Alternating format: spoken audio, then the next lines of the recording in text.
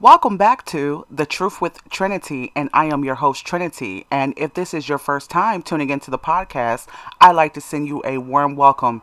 Here, I talk about issues that happen within the black community for a resolution or at least some food for thought to go about your daily way. So, without further ado, I'd like to jump into this episode's topic, which is: does America still feel as if they own black people?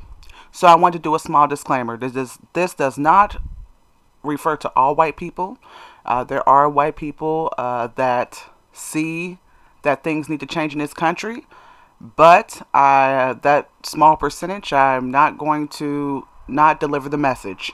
So I wanted to start off by talking about the ownership. So the ownership over one's body. And this is going to be referring to, how millions of white people in this country feel about black people. So um, it's almost as if they feel like they have ownership over black people's bodies. The way they feel that they can kill you without any explanation, they can move you to whatever area, and that doesn't just refer to black people but also Native Americans. And you are three-fourths human. So, the first thing I would like to bring up is you must feel as I tell you to feel. So, this is something that was done a lot during slavery and it still continues now in this country. So, back in slavery, they didn't care if they just sold your family member or killed your family member or your child. You better still act like you're happy. If they just beat you, you better still act like you're happy. Also, let's say that the slave owner had a death in their family. So this is one of their white family members. They expected for the slave to cry and show more mourning than they showed. So they don't have to show anything about what they did to your family. Okay? But you better sure act like you care and cry and get yourself thrown on the floor and start rolling around crying about their family members. And that kind of stems into what we're dealing with now, the mentality of America now. For instance, there was a black young male in Houston, Texas during the snowstorm they just had, like 5 weeks ago or 6 weeks ago, and the young black man was walking home and he wanted to prevent his mother from coming to get him from work. So there was a police squad car that stopped him, and the police asked, what are you doing? It's cold outside. You don't have a coat on. So the young black male says, "Oh, that's okay. I don't need a ride home. I'll just continue to keep walking." Okay, so then a lot of Americans justified it by saying he should have took the ride home. It was a welfare check. Well, that's where they feel like black people should feel the way they feel, because there is a unspoken record of black people, in particular black males, being killed by the cops. So why would he want to jump in the car with cops? Okay. And the thing that's even more important is, why did he get arrested just because he had his own independent thought that he wanted to continue to walk home? So he was arrested for that. So that ties into that. You've got to do what I tell you to do. And if I feel like you should do something, you're going to do it. So that's that ownership, slave master mentality that's traveled through a lot of the generations and even up until now. So then there's on the workplace. So in the workplace, and this kind of ties into the systemic racism of this country, let's say that there are two people, okay? There are two candidates, and one of the candidates that happens to be black has worked there for 3-4 years, and they have the same credentials, same degree. And then there's, a white candidate that just gets freshly hired. They will put them in the office positions to where they're not doing as much manual work.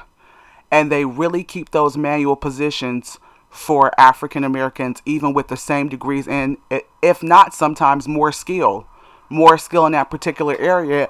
And what that does is, in this country, that's promoting that overseer. So, they get to get paid more a lot of times too. So, they may have the same degree and the same amount of experience, but behind closed doors they're getting paid 5 to 15, $10 more than you are.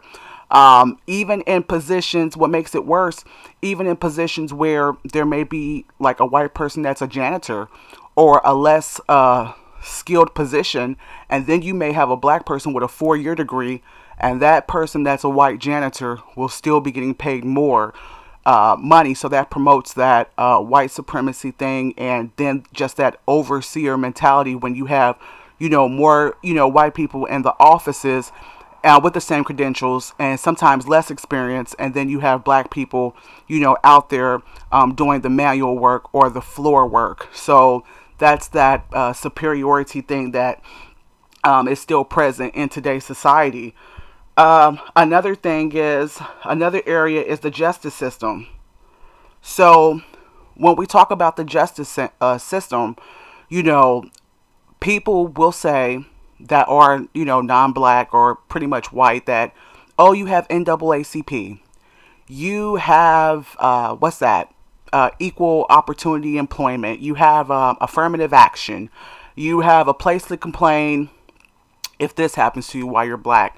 So all these entities that can be named, but in reality is just a pacifier or a smokescreen, because a lot of times these entities are ran by white people, and you can put, so they'll accept your application for the complaint or the grievance, but a lot of times it's swept underneath the rug, and it's always founded that the person's not, the other, person that you're complaining about is not guilty, or there's nothing there that can be investigated. So that's one of the ways that it looks like there's places for black people to voice their grievance, but there's nothing usually done about it, because the people that run and oversee these entities are Caucasian. And once again, most Caucasians in this country, they don't even look at black people as human. So this is this three-fourth, you know, situation going on, three-fourths human. And when we talk about the justice system, you know, a person can name all the laws that they want until they're blue in the face. All the ordinances that they want to name. But in this country, majority of the time, most white people only get prosecuted if they do a criminal offense to another white person. So if the white person does a criminal offense against someone that is non-white, it really doesn't matter, okay? Because that's part of the privilege that they're talking about that they have. They'll deny it, but that's pretty much what's going on in America. If the person is black and they have a little money, they may be able to hire a lawyer, but at the same time, the Constitution and this justice system does not protect people that are non-white. They'll say it does, but look at the actions and look at the statistics and the records. They'll prove otherwise. Then when you look at the school system, they have plenty of statistics and, ratio that will show that, black children have this quote unquote difficult time learning, and they cannot learn or something to that nature. But then when the people that are in these offices come across black parents that do care about their children, they do care about their education, and they are very much involved in their children's education, they get offended. So I think that's kind of weird. So, there's a statistic that says that black children are lower achievers in school, but then when they get black parents that do care about their children, they get offended. When they start asking, what's this grade? Or where can my child improve at, or why is this going on with Wi-Fi reception, hotspots. I want my children to learn. So it's this whole image that they paint that, oh, black parents don't care about their children's education, and they say want to paint this idea, this stereotypical idea. But then when there's black parents that do care, they retaliate. So if you try to speak up, after you've tried to talk to the teacher sensibly, you try to talk to the principal, then that's where this systemic racism is in play at, because the entities that run the schools in the district are primarily white. You may have some black people that are superintendents, but they are pretty much ran by white people. And what I mean by that is, yes, just say there is a black superintendent that cares. Their job can be threatened by white people that are higher up than them, or even teachers. They can threaten their job and their food insecurity. So a black person a lot of times has to be quiet within the school systems and on other types of jobs and whatnot. And what happens is they get retaliative. These teachers, a lot of times, especially that have that white supremacist thinking, they get retaliative. What they'll do is they'll, start marking your child absent, excessive amount of times, even though it's not so. And especially when we're talking about online schooling, so that's the racism in online schooling. If you try to speak up and voice your opinion, even in a respectful manner, they'll do things like unnecessary suspensions and dismissals, on your child. So that's their way. So, they're not doing what they did back in slavery. They dressed it up in a certain other way to keep black people in control, basically to learn your lesson. So this is that slave master thinking, you're going to learn your lesson. I'm going to attack your child by putting excessive absences on your child. And that's not referring to children that actually do miss school. But the goal for them is, when it's a parent that actually has their child in school, is to get them placed in jail with truancy. So I've talked about that a little bit. I want to talk about the 3/4 of a human being. Back in slavery, the founding fathers of this country, they expressed, and other scholars as well, they expressed how black people are 3/4 humans. So when you look at 3/4, so if there's 3/4, but there's 4/4 in a whole, what is the other 1/4 referring to? It's referring to black people as being animals. Okay? Animals. 1/4 animal. So when you look at that, so it's not that majority of, I believe, white people don't understand, because, a lot of people nowadays are saying, white people have never had to live the life of being discriminated against. I think white people are some intelligent people, and I think they understand clearly what's going on. But what it is many of them have adopted the great-grandparents' ideology that you are not even human. So in their mindset, black people's feelings don't matter. They don't exist. They don't count. You're not even human. Okay? And so it's easy for a person to kill someone if they don't look at you as human. And it troubles me to say this, and I don't think this is all white people, but white people with that white supremacist secret mentality, they look at, killing a black person like killing a rabbit, or game, sport, and play. So this is nothing, so they don't care about the families. So this is back to slavery once again. They don't care about your family. They don't care about the fact that your child might have lost a father. They don't care about that you might have lost a husband, or that you might have lost a mother because maybe a black woman was killed, or your black child. They don't care anything about that, because you're not even perceived in their mind as human. So that goes back into that, does America still feel like they own black people? And another part I wanted to mention too is healthcare. The healthcare industry in this country, of course, there's problems all across the board. Declining in, the quality of care. But one thing I have noticed, because this is the systemic part of the racism, it's in every entity part of this country, is I've watched doctors and nurses, and in particular they know that they may be short staffed. This is a common situation in the country, especially right now with the pandemic. But I've noticed how white nurses, not all of them, because I've seen some beautiful white nurses, and I've seen some poor black nurses. But I noticed though how especially the ones that have this racist tone to them, they will make sure that they don't verbally abuse or make sure that the white patient has their pills, okay, and their prescriptions. But with the black residents, they could care less. They're talking to them all crazy. And, but it's anything other than racism. For heaven's sake, it's not that.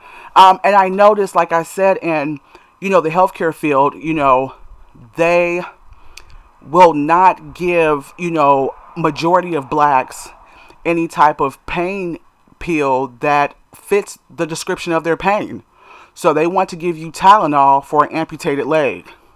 So they're saying, with black people, your pain couldn't be that bad. So this is back to referring to us as 3/4 animal. Like you don't even know what pain is because you're like 1/4 animal.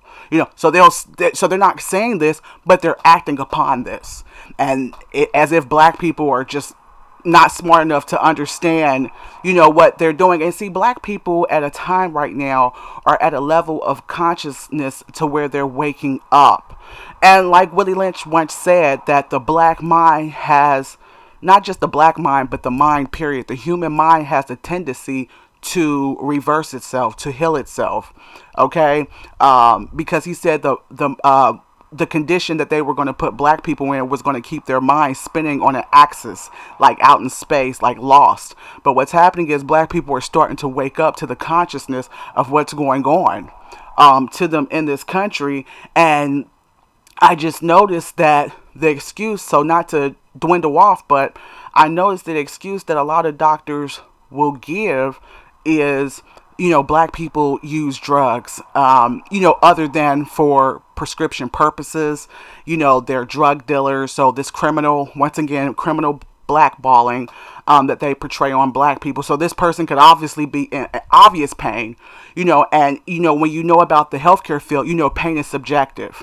But I guess those rules, only apply to white people, because a white person can say that they're in pain and it could be just an ache in their arm, and they're giving morphine, they're giving Vicodin, they're giving oxycodone 5-325 milligrams. They're giving the whole bit, okay? But when a black person, they could have blood oozing out of an orifice and crying with red eyes and pain, and they'll say, oh no, here's just a Tylenol for you because your pain is definitely not what you're putting on, you're acting.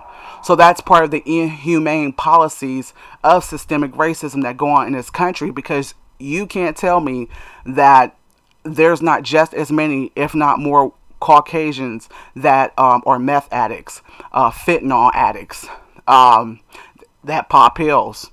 Okay, but they want to portray only black people that are pain. Does not count. And the last thing before I close out is,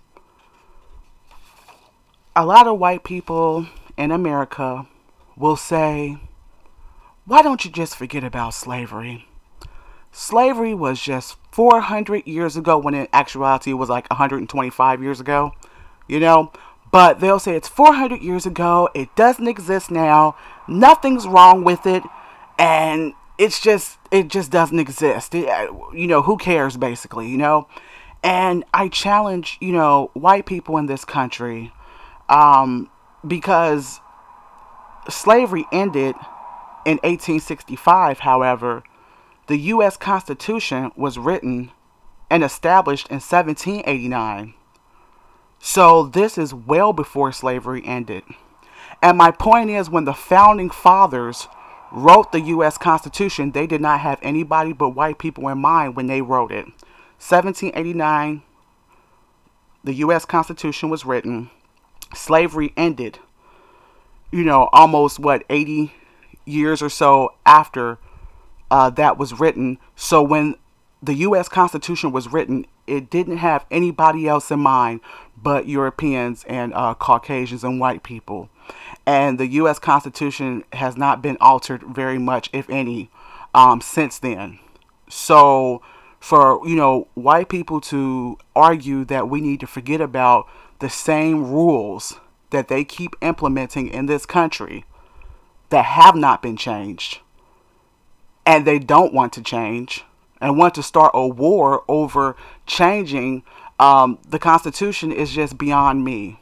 And that's the only way that we're going to get anywhere in this country, is if we revise the Constitution and make some laws to where they benefit all, and not just people who the Constitution was originally designed for.